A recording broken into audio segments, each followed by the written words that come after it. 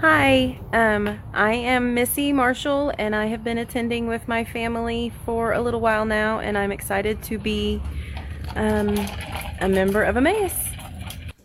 Good morning, Emmaus. I'm Kristen Williams, and I'm really excited to be joining the church. I hope all of you are doing well, and I'm really looking forward to the day we can all get back together and worship together again. Hope you guys have a great and blessed day. Hi, we're the Braziers. I'm Shelley. And I'm Mark, and we are so happy to join the Emmaus family and see what God has in store for all of us. We are happy to join the in, up, and out of the Great Commission. What's your name? Barrett. This is Barrett. You are? I'm Abby, and this is Ethel. And I'm Lindsay. And I'm Jeremy, and we're the Braziers, and we're so excited and happy and blessed to join Emmaus. Hey, I'm Paul Uckert. And I am Karen Uckert. I'm the Executive Director of the Early Wine Park YMCA. And I am the music teacher at Southgate Elementary. We have two sons that are 18 and 20. We are excited about joining the Emmaus Church and looking forward to getting involved with you guys. Hope to see you all soon. All right. Well, good morning, Emmaus. I have to tell you, those video introductions for membership went so well. I'm not sure that we will actually back away from that. That was really fun. So we have several people who are looking toward baptism, who are talking to us about committing to the church, and we said we just want to go ahead right now and present to you some of those families who say, I'm ready to jump in, I'm ready to connect, and so we want to do it in this way.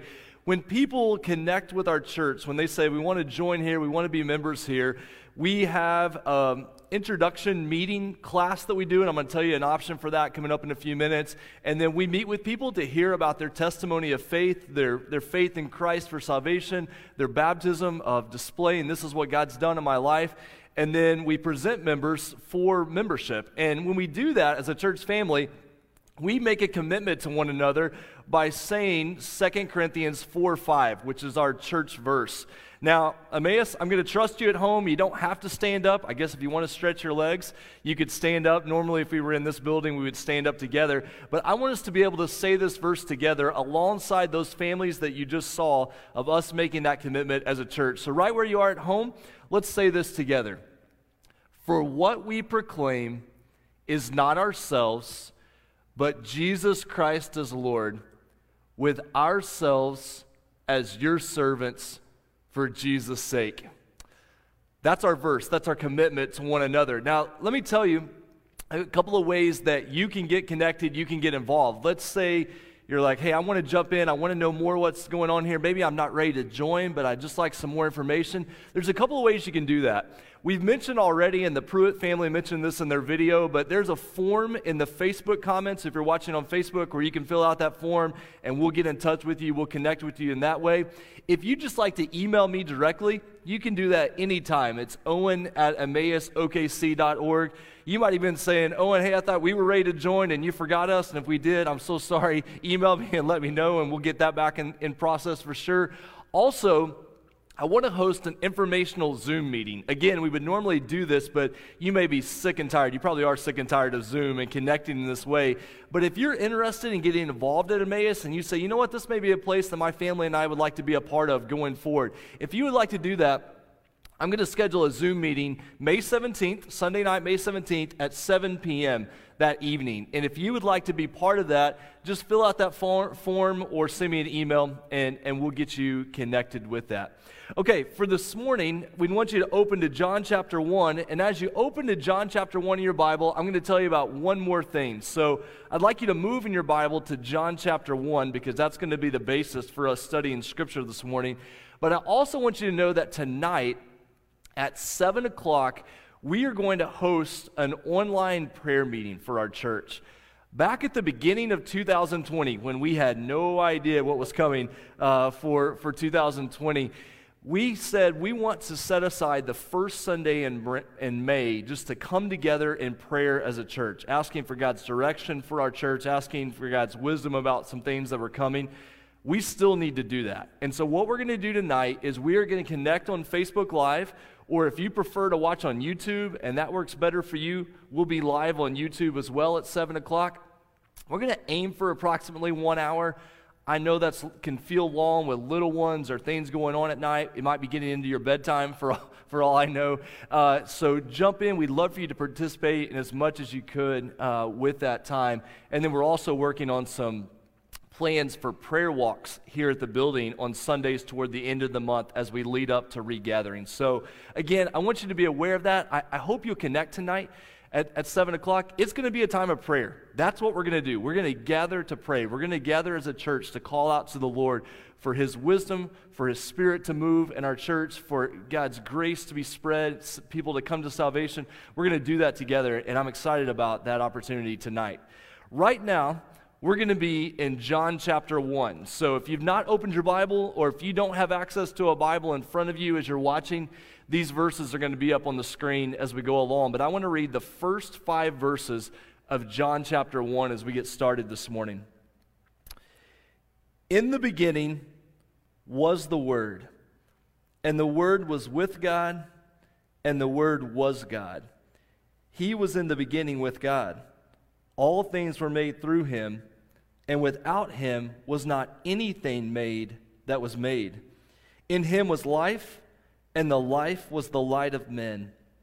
The light shines in the darkness, and the darkness has not overcome it. Father, thank you for the gift again of connecting this morning. God, thank you for the families, the people that you have brought to be a part of Emmaus. God, we've been reminded in a very stark way the past few weeks that it's true that church is not about the building. That the church is the people of God connected together around your mission. And God, we desire together. We want to be together in person. We know that that is good and pleasing according to your word.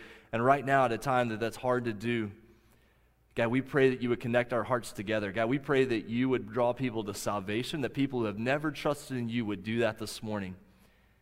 And God, I pray that just as Jaron prayed a few minutes ago, that the truth of your word this morning would provide a stability for our lives, a stability for our world that we could never have on our own. And so, God, use the next few minutes to do that for all who are listening. And we pray this in Jesus' name. Amen.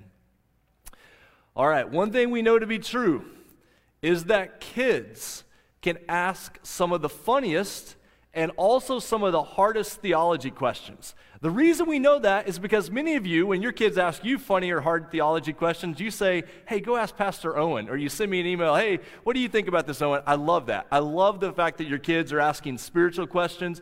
Encourage that. Encourage that. Help them to answer those questions in a way that matches Scripture, in a way that shares the gospel with them. But I've accumulated, both from personal experience and then also a couple of quick internet searches, I wanted to share with you a few funny questions that kids ask about spiritual things. Number one, why did God make mosquitoes? That is a great question, and we could probably work on a theology answer for that, but that is just a really good question. Why did God make mosquitoes? Number two, did God mean for the giraffe to look like that, or was it an accident? Again, a great question. Did God mean for the giraffe to look like that, or did he say, oops, and just keep going? Number three, did Jesus have to be potty trained? I'm sure for Mary's sake she hopes no, but I'm probably so. Is Santa Claus God's rich older brother? No, but good question. Number five, if I prayed for a puppy, why did God send me a brother? I don't know the answer to that, but it's a toss-up. We love our puppies a lot, as we've seen from our videos. The next one, if Jesus didn't have a sister, why do I have to have one? There seems to be something going on with siblings here. If Jesus didn't have to have a sister, which presumably he didn't, why do I have to have one? How about a couple of theology questions that help us think about our topic for this morning? If God has been around forever, why do people tell me to hurry up all the time?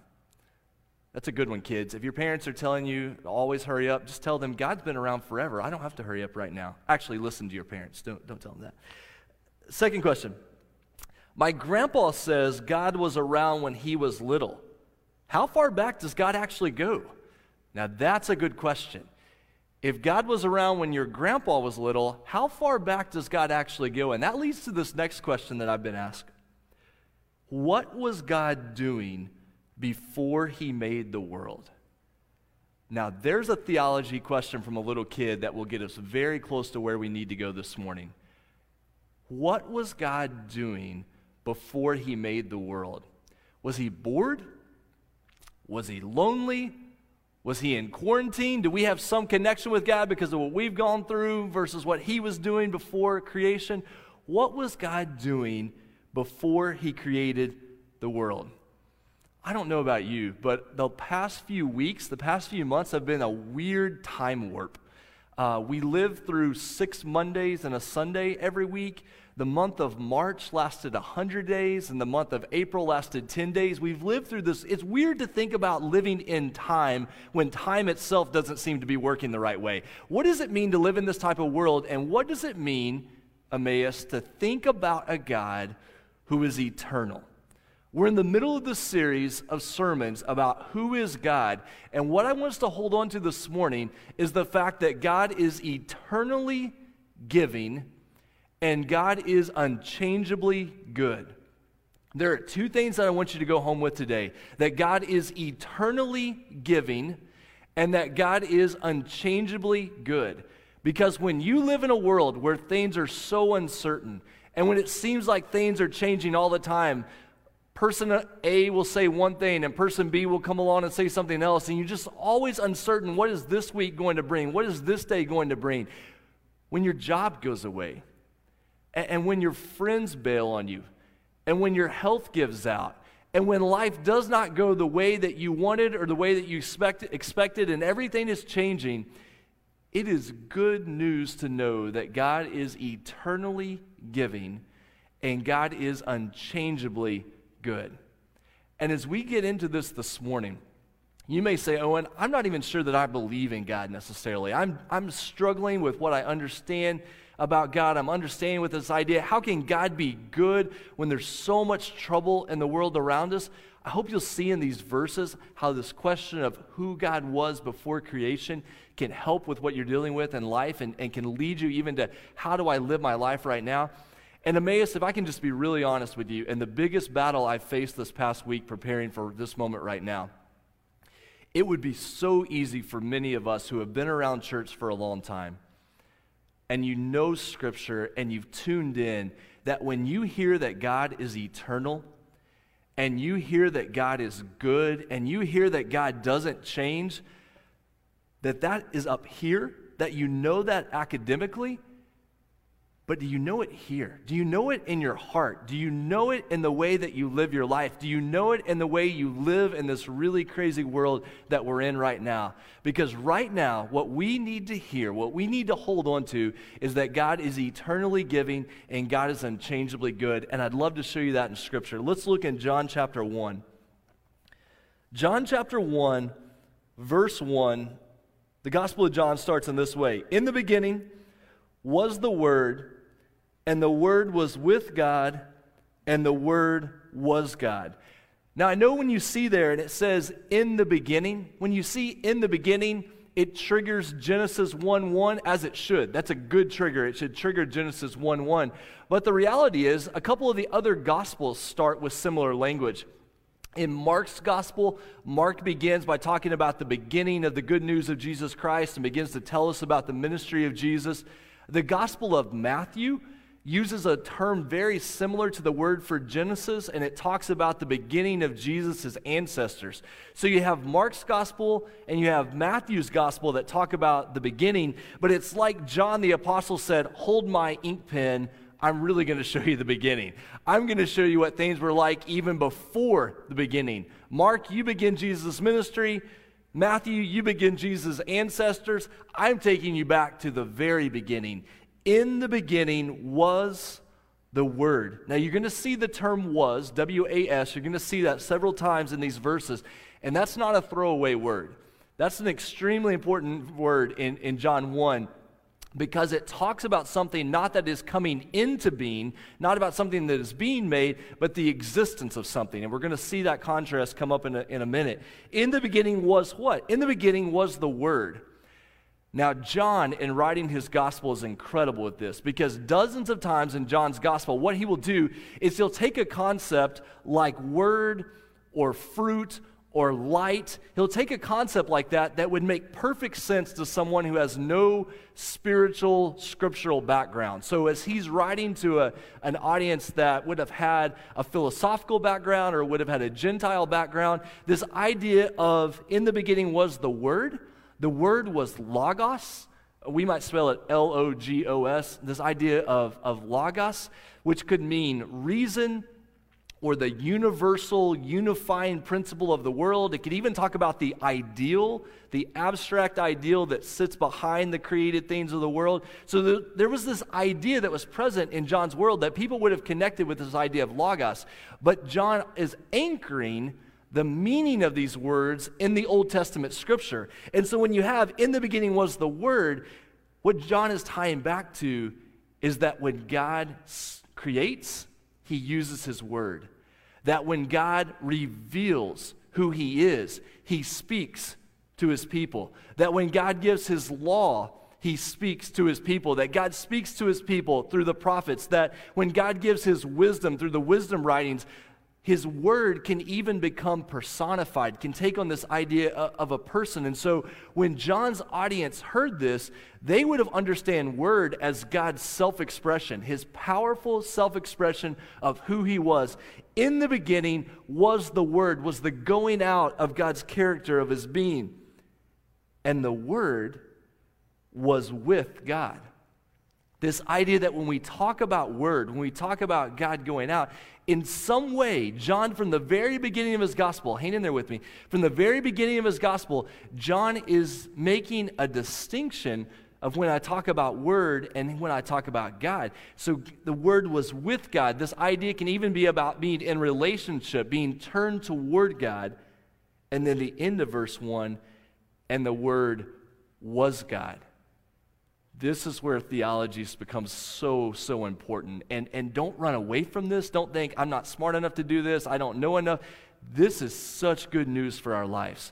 That here, the Word and God are kept distinct in some way, and yet John at the same time is able to say the Word was God.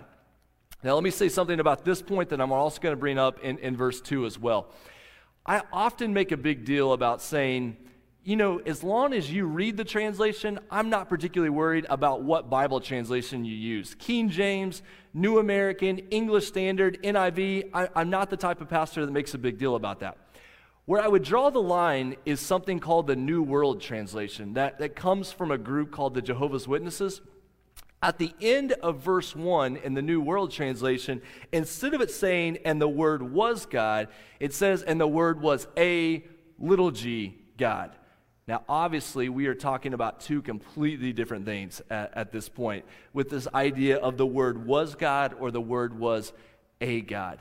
Look in verse 2 and see if we can deal with this a little bit. In verse 2, what do you have? The Word was in the beginning with God. All things were made through him, and without him was not anything made that was made. Now notice a little bit of distinction here. He, the Word that's been spoken of, personified, given person here, who's also been equated with God, he was in the beginning with God. This idea of existence that I talked about just a minute ago. All things were made, were brought into, were brought, almost this idea of given birth to, were made through him, and without him was not anything made that was made. Now, someone coming from a Jehovah's Witness background would say that Jesus, as the Word of God, that Jesus was created by God, that Jesus was not eternal as God's Son, that Jesus was created by God, and then through Jesus, all other things were made. This is why when you get to Colossians chapter 1 in the New World Translation, and it says that through him, through Christ, all things were made, it adds the word other. That through Christ all other things were made. So Christ was made, and through Christ all other things were made. The problem is that is not what we find in God's word. What we find here is all things were made through him, and without him was not anything made that was made. Even in confusing language, we get the idea that John is presenting to us here. That when we talk about God being eternally giving, we are also saying the same thing about God's work through his Son, Jesus Christ. And we're saying the same thing about God's work by the power of the Holy Spirit.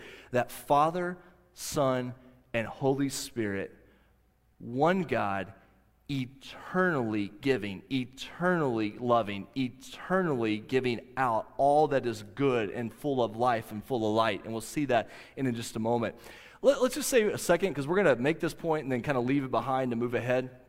Conversations with people who come from Jehovah's Witness background, or in what might amount to a very awkward moment right now, if you're watching, you come from a Jehovah's Witness background, you're like, this guy's arguing with me and he's saying things that I don't believe. If you want some more information about this, about speaking to people who come from a Jehovah's Witness background, I would just point you to a website called watchman.org, not Watchtower. Watchtower is the magazine that Jehovah's Witnesses uses for their teaching. Watchman.org is a great website from a man named James Walker, who's been here at Emmaus, and he gives you a lot of background resources on talking to people who come from other religions, other ways of thinking. Also, let me just say this. Remember that it is not rude or mean to disagree with someone about what they say they believe. What is rude and mean is just to dismiss someone or to twist things around and say, oh yeah, we actually really believe the same thing when you know you really don't believe the same thing.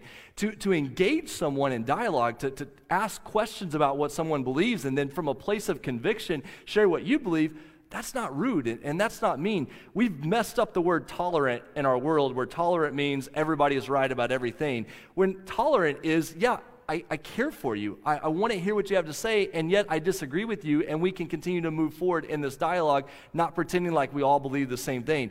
We hold firmly to the good news that in the beginning was the Word, and the Word was with God, and the Word was God. That is not a throwaway doctrine. That's not for someone who attends an extra theology class. That's the foundation of our faith, that who we believe about God, who we believe about Jesus, shapes the way we live our lives. Let's keep moving and go to verse 4 at this point. John chapter 1, verse 4. In him was life. So in the Word, who is God, was life, and the life was the light of men. Again, John is giving us a kind of a two sides of a coin here.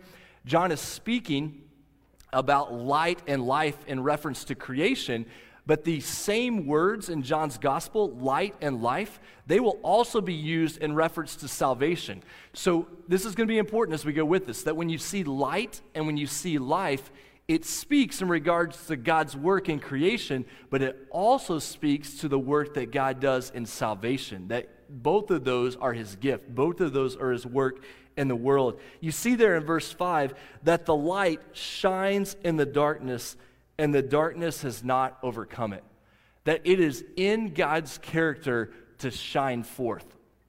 Now, we always have to be careful when we start using analogies, when we start using themes from this world to talk about the things of God. Sometimes we'll use like a 3-leaf clover, or we'll use a pyramid, or we'll use an apple, or we're trying to come up with things to help kids, and not just kids honestly, but adults understand who God is as Father, Son, and Holy Spirit.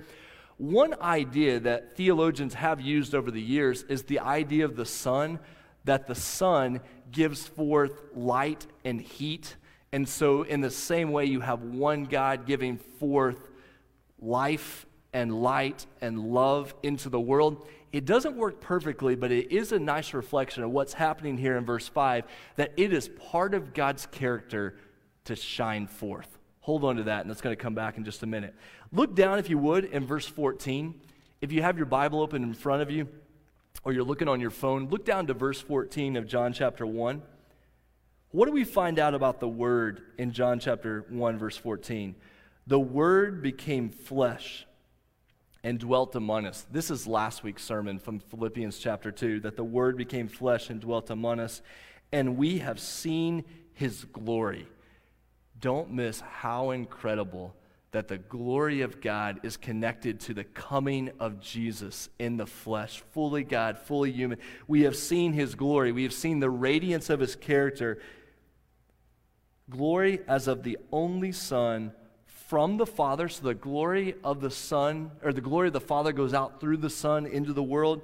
We have seen that, and it is full of grace, God's good gifts being given to us, God's graciousness to us, but also his truth, his stability. Two sides of that. What do we know true about God? That he gives of himself, that he shines forth, that he gives life and he gives light and he gives love.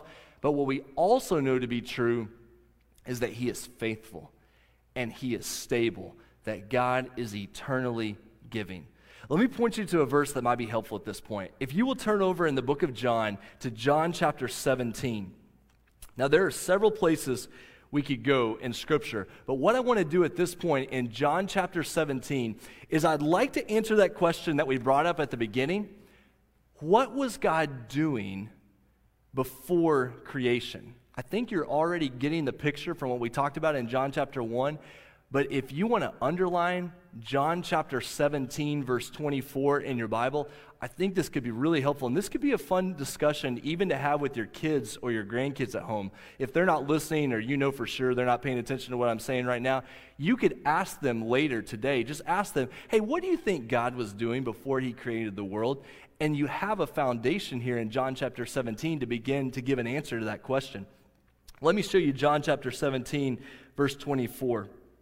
Here's what Jesus says in that prayer. He says, Father, I desire that they also, whom you have given me, my disciples, that they may be with me where I am, to see my glory. Notice the reflection of John 1 there, to see my glory that you have given me because you loved me before the foundation of the world. What was God doing before creation? What was God doing before the foundation of the world? He was eternally acting as a giving, loving Father, giving his love to his Son through his Spirit. For all of eternity, God has been a good and loving Father, giving of himself, giving of his love to his Son by the power of his Holy Spirit. Michael Reeves, in his book called Delighting in the Trinity, makes a really important point at this point. Here's what Michael says. He says that when Hitler used to speak of God, and I know that might seem strange, but when Hitler would speak of God, because there's a religious connection going on there, when he would speak of God, he would only call him the Almighty. Why do you think that is? Because when Hitler thought of God, he did not think of a father, he thought of power. But if we begin only by thinking of God as a singular being with all power, we misunderstand God's character for all of eternity. Because God's power is just not wrapped up in being a ruler. We only understand God's power because he is an eternally loving, giving Father who has always been in fellowship with his Son through the power of his Holy Spirit. That is what is true about God. And there's a chance you really struggle in your relationship with God because of how you understand your relationship with your earthly father. That your earthly father changed a lot, that your earthly father was not always there, that your earthly father functioned more with power than with love. And Emmaus, what I want you to know is that for all of eternity, what has been true about God is that he has been a good and loving and holy Father, sharing his love with his Son by his Spirit. So when God created, he didn't have to do something different. He didn't have to become someone different. That when he sent his Son, Jesus, in the flesh, he didn't have to change at that point. When he stepped into your life and your hurt, he didn't change his character. He remained a good and loving and holy Father, all of eternity, eternally giving of himself. Let me show you just kind of a slide to sum this up. What do we know about God? That God is eternally giving. It is his character to overflow with love and life and light. The Father and the Son and the Spirit have eternally existed in this way. It never came into being. It's always been this way. It's stable. Meaning that the Trinity, when we talk about one God, Father, Son, and Holy Spirit, isn't an embarrassing add-on to Christianity, but it's actually our greatest hope. Let me see if I can explain it to you in this way, kind of using an analogy. I talked earlier about how theologians would sometimes use the sun to describe or help us understand God. Another analogy that has often been used by theologians about this is the idea of God as a fountain that continually overflows with love and goodness and light and life. The distinction here is if you like to fish, and this is a great time of year, and goodness knows we can hopefully practice social distancing while fishing, but if you enjoy fishing and you think about going out to a pond, you guys know I'm not a big lake person. I don't do well with water that I can't see into. So I'm not really big on going out on the lake and fishing, but I'm all about fishing from the edge of a pond. And so you have most ponds, I would say, in Oklahoma are the type of ponds that are built for rainfall runoff. So the pond is filled up, and it remains filled up because of rainfall that either falls directly into the pond or it runs off and it's caught by the dam, which means in Oklahoma, when you have droughts, a lot of your ponds go away, except if the pond is spring-fed. If there is a spring of water that is continually flowing water into that pond so that that pond never goes dry. And in that small sense, that becomes a comparison to understanding who we know God to be, that God is an eternally giving spring, that for all of eternity, he has overflowed with love and light and life, and he has given that to us through his Son by the power of the Holy Spirit. Now, I want to help us make a connection to understand why we hold on to that, the difference that that makes in our life. I need you to turn over in your Bible to James chapter 1. James is, as you get toward the end of Paul's letters, you're getting really close to the end of your New Testament, to the end of your Bible, but you get over there to the end of Paul's letters, you get past the book of Hebrews, and you get to the book of James. And what I want to do with these verses in the book of James is we've talked about how God is eternally giving, that God continually overflows from all of eternity with his love and his life and his light, and that is a good thing. That we want that to be true because we know that God is unchangeably good. I want to show you some verses here in James chapter 1. We're going to focus on verses 17 and 18, but let's start with verse 16 right here. James chapter 1, verse 16. Here's what it says. Do not be deceived, my beloved brothers. Now, why would James say that at this point? Well, it's because just before these verses, James has dealt with this false teaching, with this idea that God would somehow tempt people to evil or God himself would be drawn to evil. But what James is saying is that's not true. That is not true. God does not tempt you to go into evil, and God himself is not enticed or drawn to what is evil because, look at verse 17. Verse 17 at the very beginning says this, every good gift and every perfect gift, those are used in parallel. You don't have to try to find two different meanings. James writes as a wisdom writer where sometimes he'll say the same thing twice to reinforce a point. So what do we know to be true about God? Every good gift and every perfect gift is from above, coming down from the eternal, from the Father of lights, with whom there is no variation or shadow due to change. Okay, what do we understand from that verse? Well, we've already said that God is eternally giving. And that's good news because from this verse we find that when God gives, he is unchangeably good. God is eternally giving. He overflows of his character. He overflows of himself.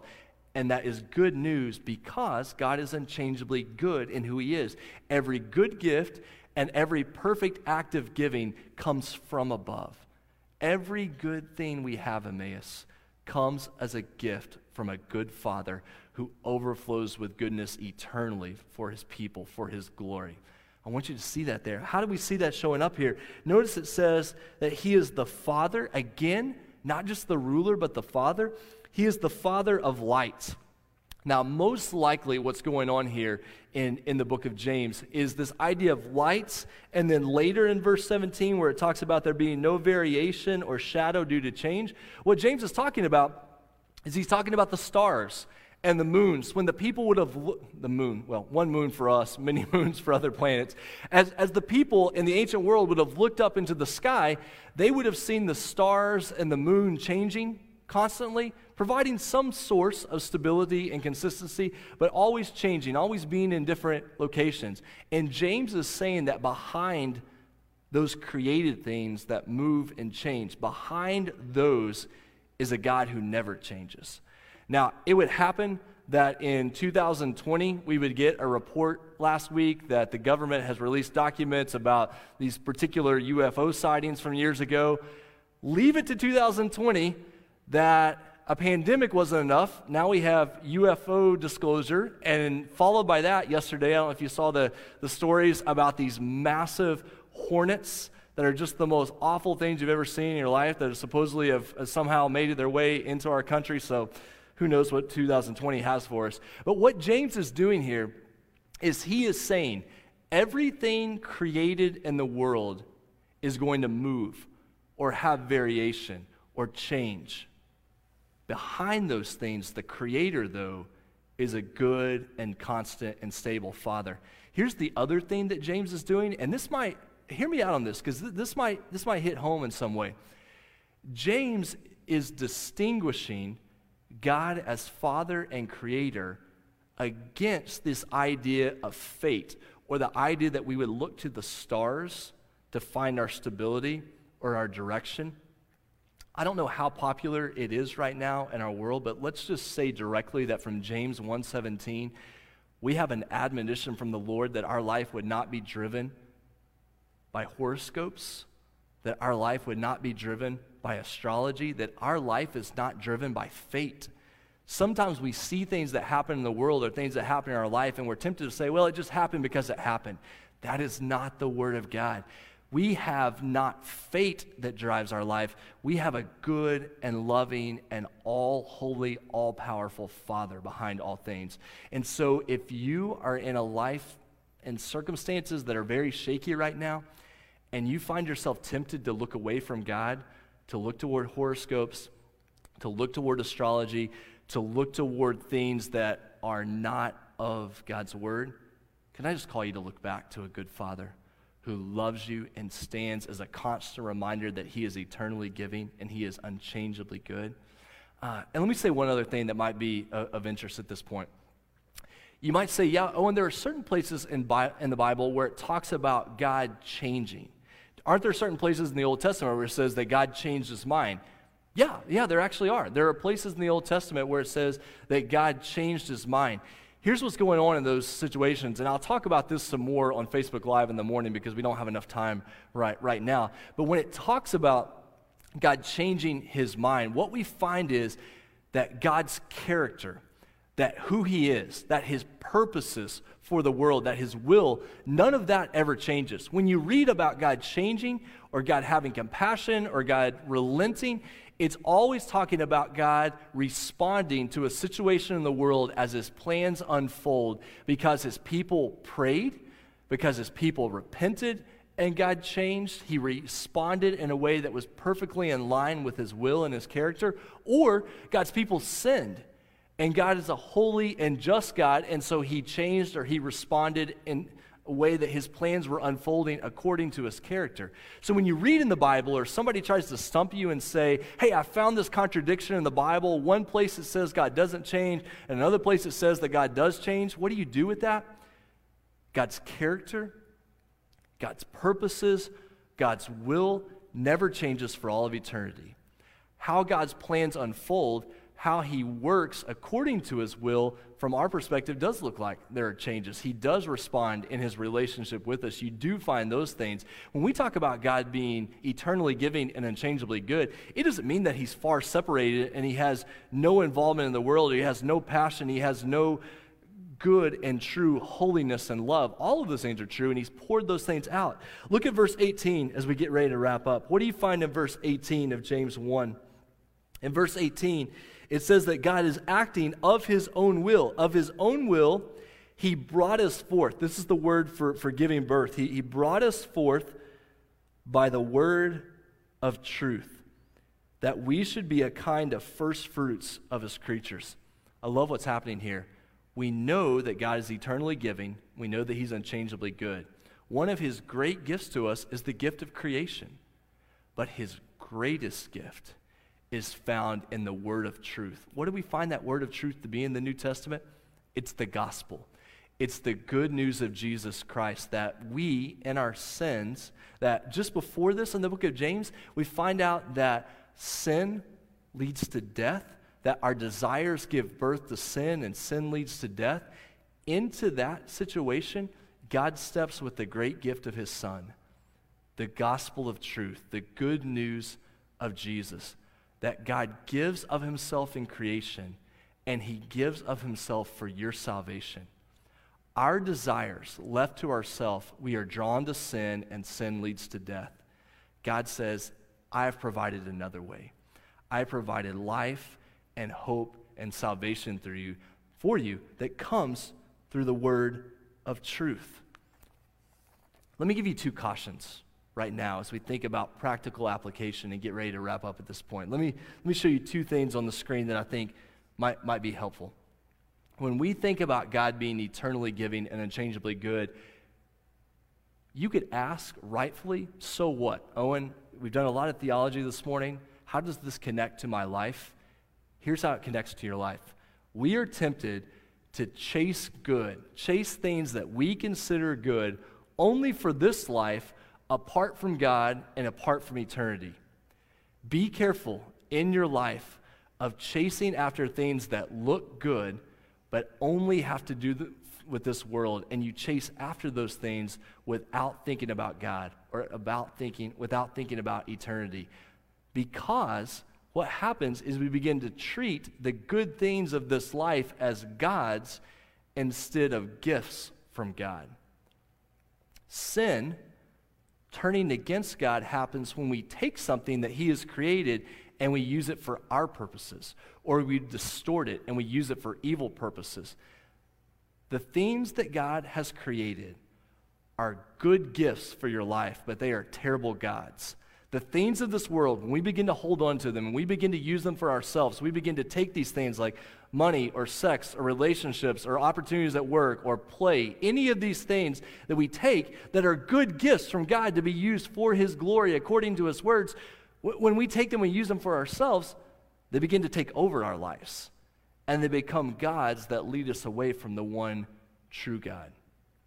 If you're watching this morning and you are not a follower of Jesus Christ, let me give you two questions that I would want you to ask this morning based off of what we studied, based off of what I've said.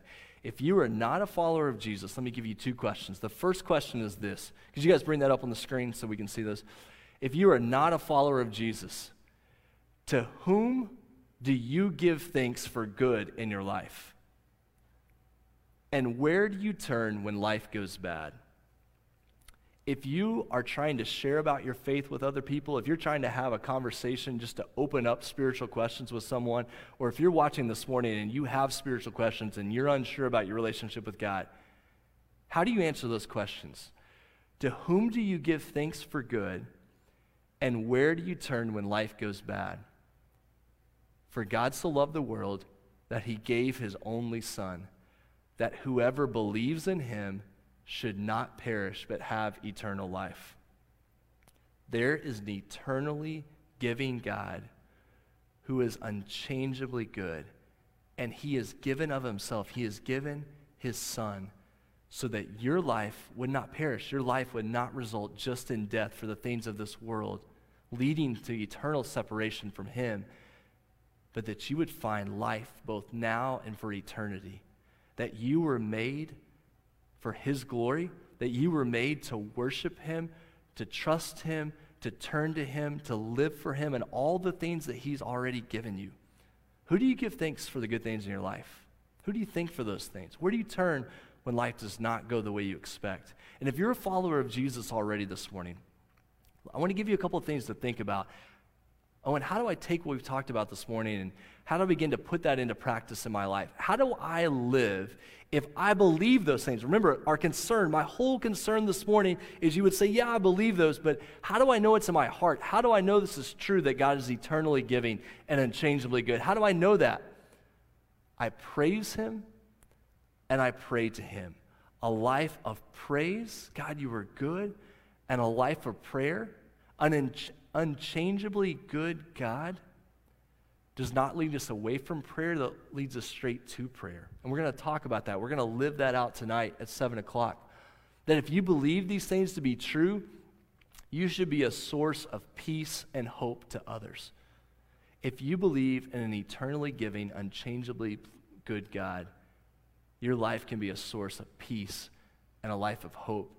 And you would live in a way that shows that everything I have is from God and everything I have is for God. You know, one of the things that has made the last few weeks so difficult is with all the change and all the uncertainty going on, where do you look for a foundation? With everything that is happening in our world, and I don't know if May is going to be 100 days long like March, or I don't know if May is going to be 10 days long like April was. I don't know when things are going to change, either to go back to normal, so to speak. For all we know, something huge is going to happen again this week that will change things. We don't know those things. But here's what we do know. God is eternally giving, and he is unchangeably good. And Emmaus, if we know that, we can trust him, we can worship him, we can rest in him, we can live for him, for his glory. And if you don't know that to be true, would you reach out to me? Would you reach out to somebody this afternoon? Every one of us has to answer the question, to whom do we give thanks? Where do we turn when things go bad? What is the foundation for my life? And all I want to say to you this morning is that there is an eternally giving and unchangeably good God who wants to answer that question for you. Let's pray together. Father, thank you for your word. Thank you for the gift of being able to sing together this morning. God, thank you for those that have connected with us through video. God, thank you for the opportunity to gather again tonight through technology to pray together at 7 o'clock. God, I pray that this piece of theology, that who we believe you to be, that this would be a foundation for our lives going ahead. God, we wouldn't brush this off as something, oh yeah, I know that, and we would go on. But God, we would sit in that today. We would think about who you were before creation. We would think about how you constantly, eternally overflow with love and life and light. And God, we thank you that you are unchangeably good. In a world that is chaotic and uncertain, and when life happens in ways that we never expected, God, you are so faithful, and you are a good, good Father. And we thank you for that in the name of Jesus. Amen. Emmaus, we love you. Thanks for being with us this morning, and we'll connect tonight at 7 o'clock and on Facebook throughout the week, and then we'll do it again next week for Mother's Day. God bless you. Have a great day.